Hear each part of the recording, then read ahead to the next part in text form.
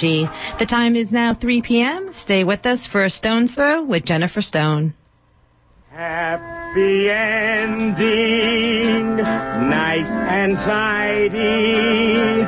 It's a rule I learned in school. Get your money every Friday. Happy endings are the rule. So divide up those in darkness from the ones who walk in light. Light 'em up, boys, there's your picture. Drop the shadows out of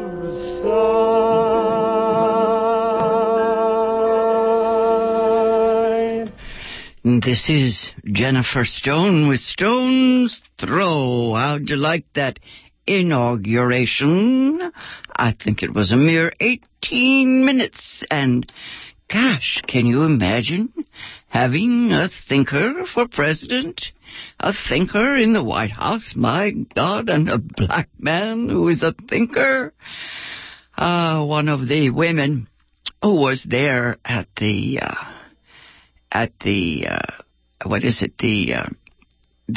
speech, she was asked why she voted for Barack Obama, and she said that when she looked at him, she said, there is a stillness.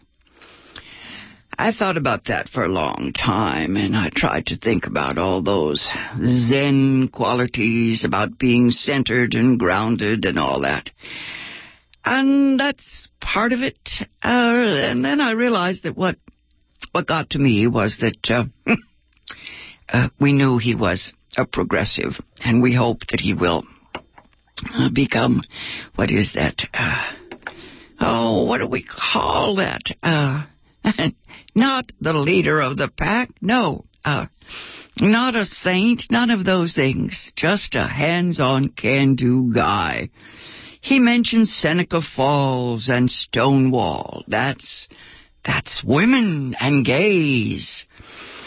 I dug into my bookcase and I found the Seneca Falls Declaration of Sentiments. Let's see, 1848. Women. They say that the women here learned from the Algonquin women something about how to be equal socially, politically. I'm going to read you that, but I'm scared to death to bore people because it sounds like the Declaration of Independence, don't you know?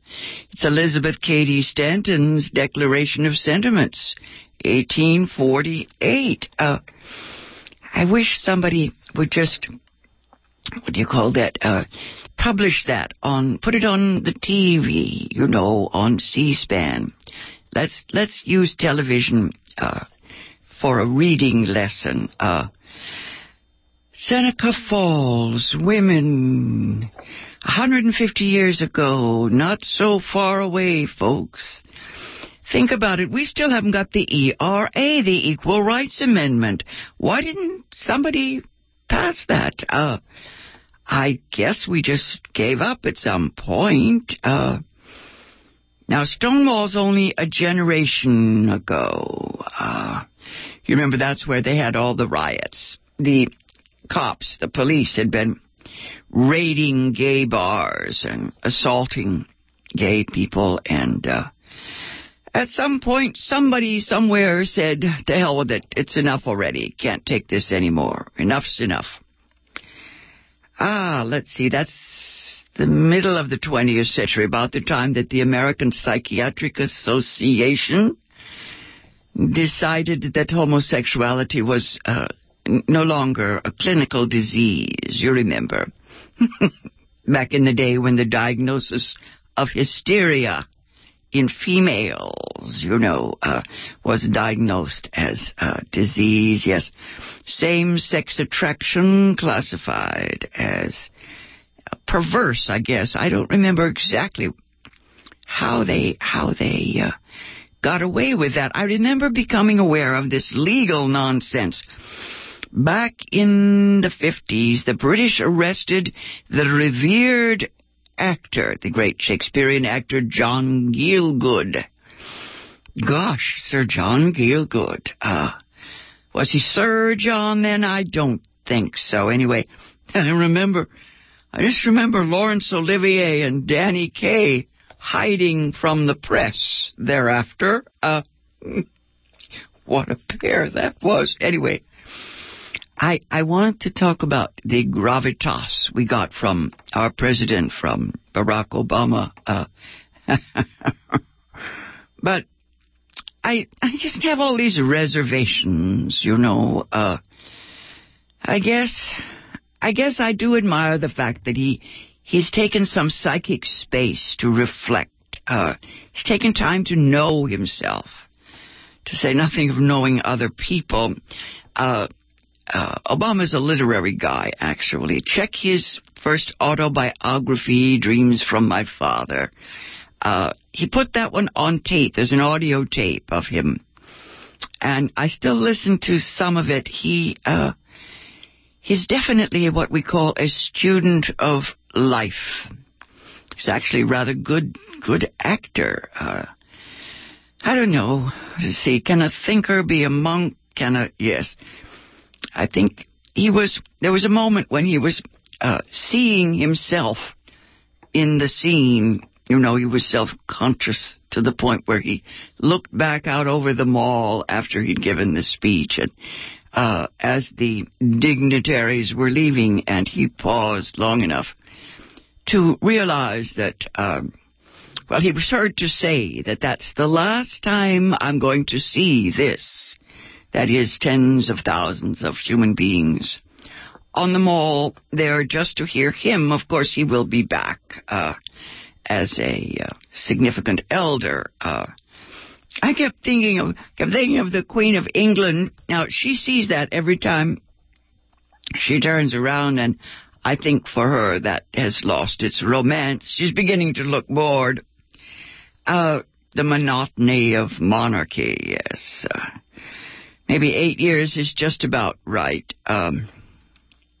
Anyway, I don't want to run on about royal families. I used to think they were sensible, you know.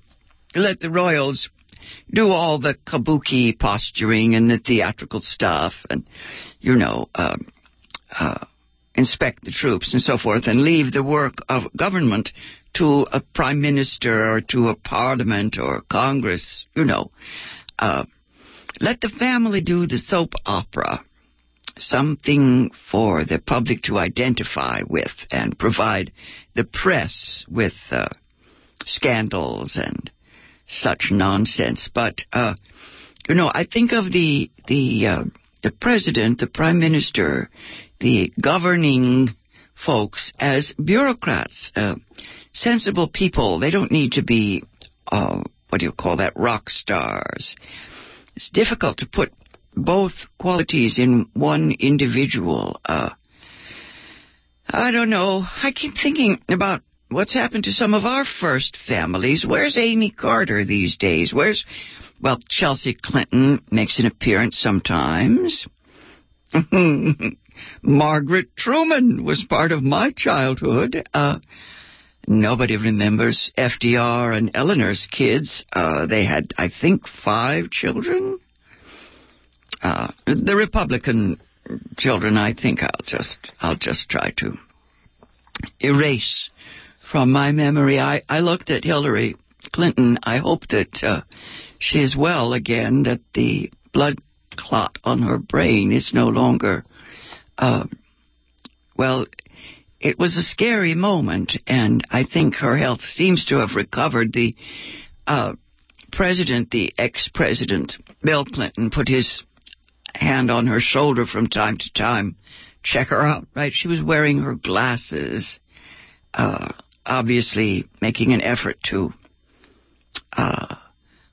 stay on top of her game. That luncheon crowd, such a trip to see all those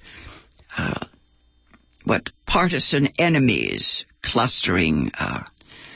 Beyonce did not talk to Paul Ryan. That was a relief. They were walking out of that space where the visitors sit during the speeches, and someone on television said, "Oh my God, what if she turns around and talks to Paul Ryan?" Anyway, I watched Beyonce taking her headphone out of her ear. Those mics, I guess they give a feedback. Maybe it was too loud. Maybe she was hearing herself. I had the impression she was too soft, that her voice couldn't be heard in that huge mall. Maybe she knew that, and that's why she pulled the plug. Anyway, outdoor entertainment is always hard to plan for. It's impossible to plan for. Beyonce was gorgeous. I guess that's adequate. I couldn't help thinking that back in the day when Eleanor Roosevelt had to write a letter to the DAR, the Daughters of the American Revolution, they had told Marian Anderson, the great singer, opera singer actually. Marian Anderson was told she couldn't be part of an event because, of course, she was a woman of color. And Eleanor Roosevelt dropped her membership in the DAR, and Marian Anderson sang. Her voice topped any sound I've ever heard. Of course, she sang at the Lincoln Memorial. That was in the 1940s. I guess talent is part of the scene. I guess the national stage is mostly about symbolism and the emblematic people, the people who, who should be there. The poet, for example, we had an Hispanic poet, Richard Blanco. I liked his poem. It was all about togetherness. That seems to be the theme these days. The president keeps telling us that we have to pull together, right? Shared fate is what it's all about. He's been a nice guy for 4 years, and he's definitely figured out the best way to fight the Republican Party. He's going to make them be cooperative or else. Richard Blanco is also gay, right? And most of all, he's an artist, a poet. Now, that's the tradition that I enjoy. Let's see, it was Kennedy who started up that poet business. He used Robert Frost back in the day when he was inaugurated. Frost, of course, was a significant elder. He was emblematic of the once was, yes, he was a national treasure. Richard Blanco is all about the new. Kind of ironic because, of course, Hispanics or Latino people are certainly among the oldest peoples who have lived on these lands of ours, but their inclusion in today's culture is more and more exciting because it does mean change. It gives us cultural energy. The music scene at the White House in a recent concert was quite a surprise to me. The jazz concerts haven't been anything that we weren't aware of, but the first family was all dancing for the Hispanic musicians. The poet, Richard Blanco, his style was more that, well, solemn joy was the phrase some people used. That was the mood of the day. I think it was all very cozy. There was not a drone in sight. Oh dear, I didn't want to go there. Yes, the usual suspects all present. The Carters, the Clintons, Rosalind Carter looked lost until she talked to Ruth Bader Ginsburg there at the lunch. And, I thought that was very sweet, these older women. I think that Nancy Pelosi has become the mother of them all. She was wearing this bright,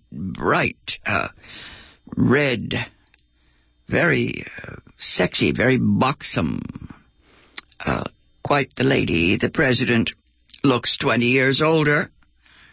Well, 20 years older than he did 4 years ago. I looked at the autobiography that he wrote decades ago one more time, and I marked out some passages, and I imagine he's going to write another book one of these days. I think that's the one I want to read. The first book shows his great literary talent. I put it on my shelf.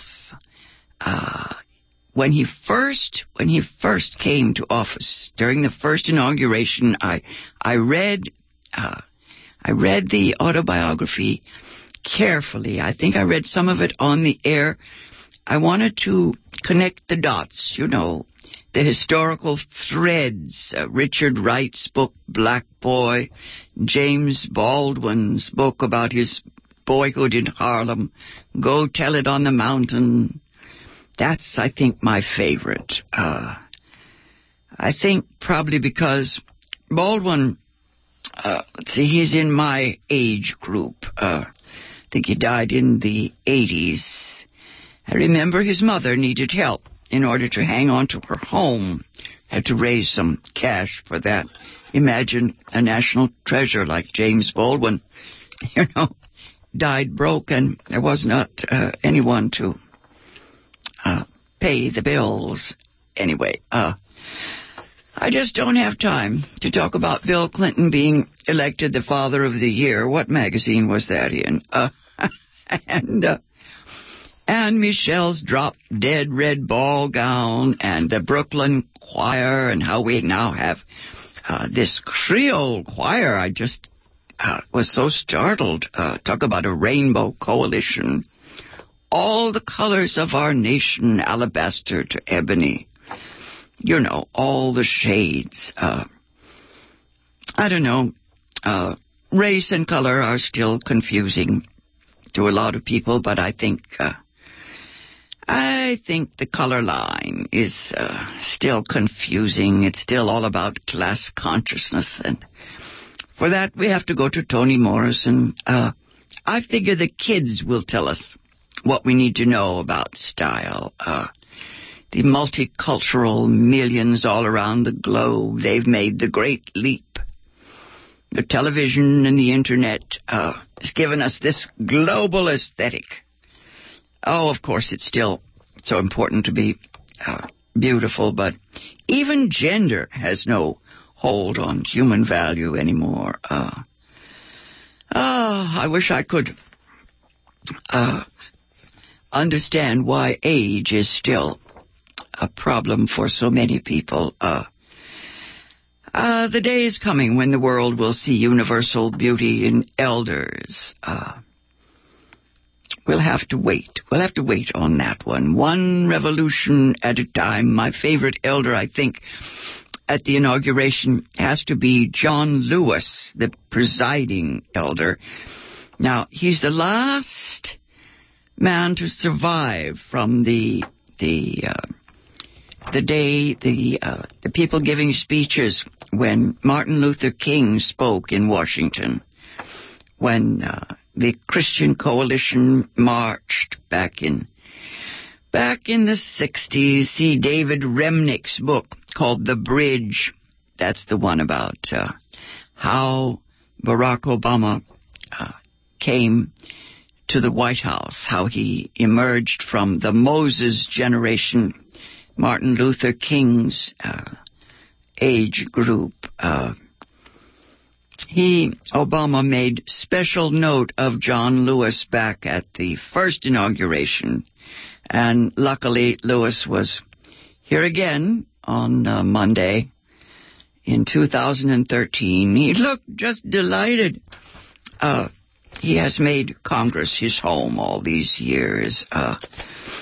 Oh, shoot. I really did want to talk about the use of false eyelashes at the inauguration.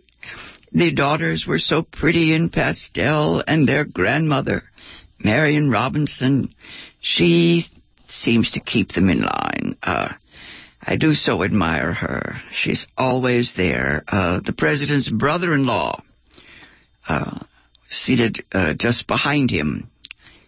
I kept thinking he might be seen as the bodyguard. A nice guy. He, too, has written a book. Formality seems to be making a comeback. Let's see. I do have only a few minutes left, so I do want to read to you just a couple lines, at least a paragraph, from Elizabeth Cady Stanton's Declaration of Sentiments. This is the Woman's Declaration of Independence, written back in 1848, when the women who were involved in the abolitionist movement sat back and said to themselves, if we are going to free the slaves, why not free the women while we're at it? Most of you know that women were legally children in the 19th century. There were, some meetings in London in 1840. There's a whole list of what I would call the openers. All kinds of people had this idea that we should have a women's movement or a women's party. Elizabeth Cady Stanton devoted her life to this cause.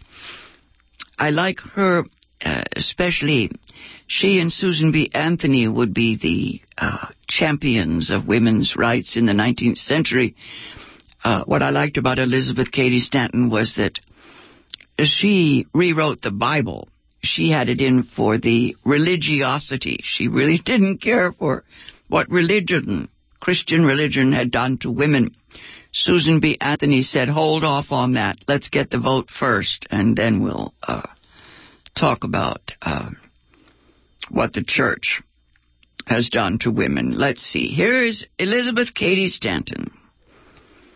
Born 1815, died 1902, the year both my parents were born. Declaration of Sentiments. Elizabeth Stanton writes, when in the course of human events it becomes necessary for one portion of the family of man to assume among the people of the earth a position different from that which they have hitherto occupied, but one to which the laws of nature and nature's God entitle them. A decent respect to the opinions of mankind requires that they should declare the causes that impel them to such a course. We hold these truths to be self-evident, that all men and women are created equal, that they are endowed by their Creator with certain inalienable rights, that among these are life, liberty, and the pursuit of happiness, that to secure these rights governments are instituted, deriving their just powers from the consent of the governed. Whenever any form of government becomes destructive of those ends, it is the right of those who suffer from it to refuse allegiance to it and to insist upon the institution of a new government, laying its foundation on such principles and organizing its powers in such form as to them shall seem most likely to effect their safety and happiness. Prudence indeed will dictate that governments long established should not be changed for light and transient causes. Accordingly, all experience hath shown that mankind are more disposed to suffer, while evils are sufferable, than to right themselves by abolishing the forms to which they were accustomed. But when a long train of abuses and usurpations, pursuing invariably the same object, evinces a design to reduce them under absolute despotism, it is their duty to throw off such government and to provide new guards for their future security. Such has been the patient suffrage of the women under this government, and such is now the necessity which constrains them to demand the equal station to which they are entitled.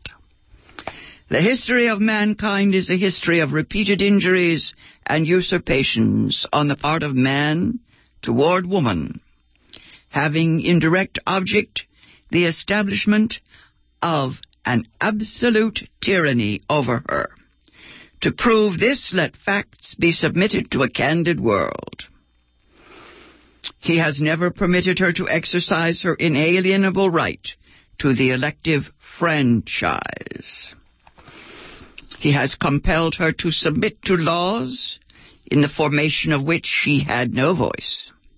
He has withheld from her rights which are given to the most ignorant and degraded men, both natives and foreigners. Having deprived her of this first right of a citizen, the elective franchise, thereby leaving her without representation in the halls of legislation, he has oppressed her on all sides. He has made her, if married in the eye of the law, civilly dead. He has taken from her all right in property, even to the wages she earns.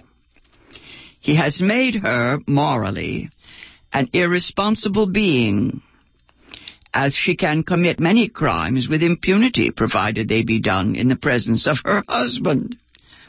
In the covenant of marriage, she is compelled to promise obedience to her husband, he becoming to all intents and purposes her master, the law giving him power to deprive her of her liberty and to administer chastisement. He has so framed the laws of divorce as to what shall be the proper causes, and in case of separation, to whom the guardianship of the children shall be given, as to be wholly regardless of the happiness of women, the law in all cases going upon a false supposition of the supremacy of man, and giving all power into his hands. After depriving her of all rights as a married woman, if single and the owner of property, he has taxed her to support a government which recognizes her only when her property can be made profitable to it. Wow, this is hot stuff, people. This is Elizabeth Cady Stanton's statement of sentiments. Let's see. Declaration of sentiments. Delivered at Seneca Falls. Obviously, the president has read this. He mentioned it along with Stonewall and said that we must give attention to these matters.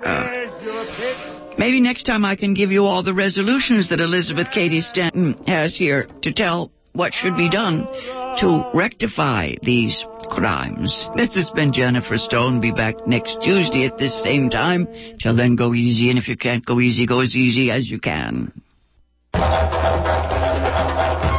Food and life itself are being hijacked by corporations, says Dr. Vandana Shiva. She then adds, Foodopoly is a story we must hear in order to create food democracy and food freedom.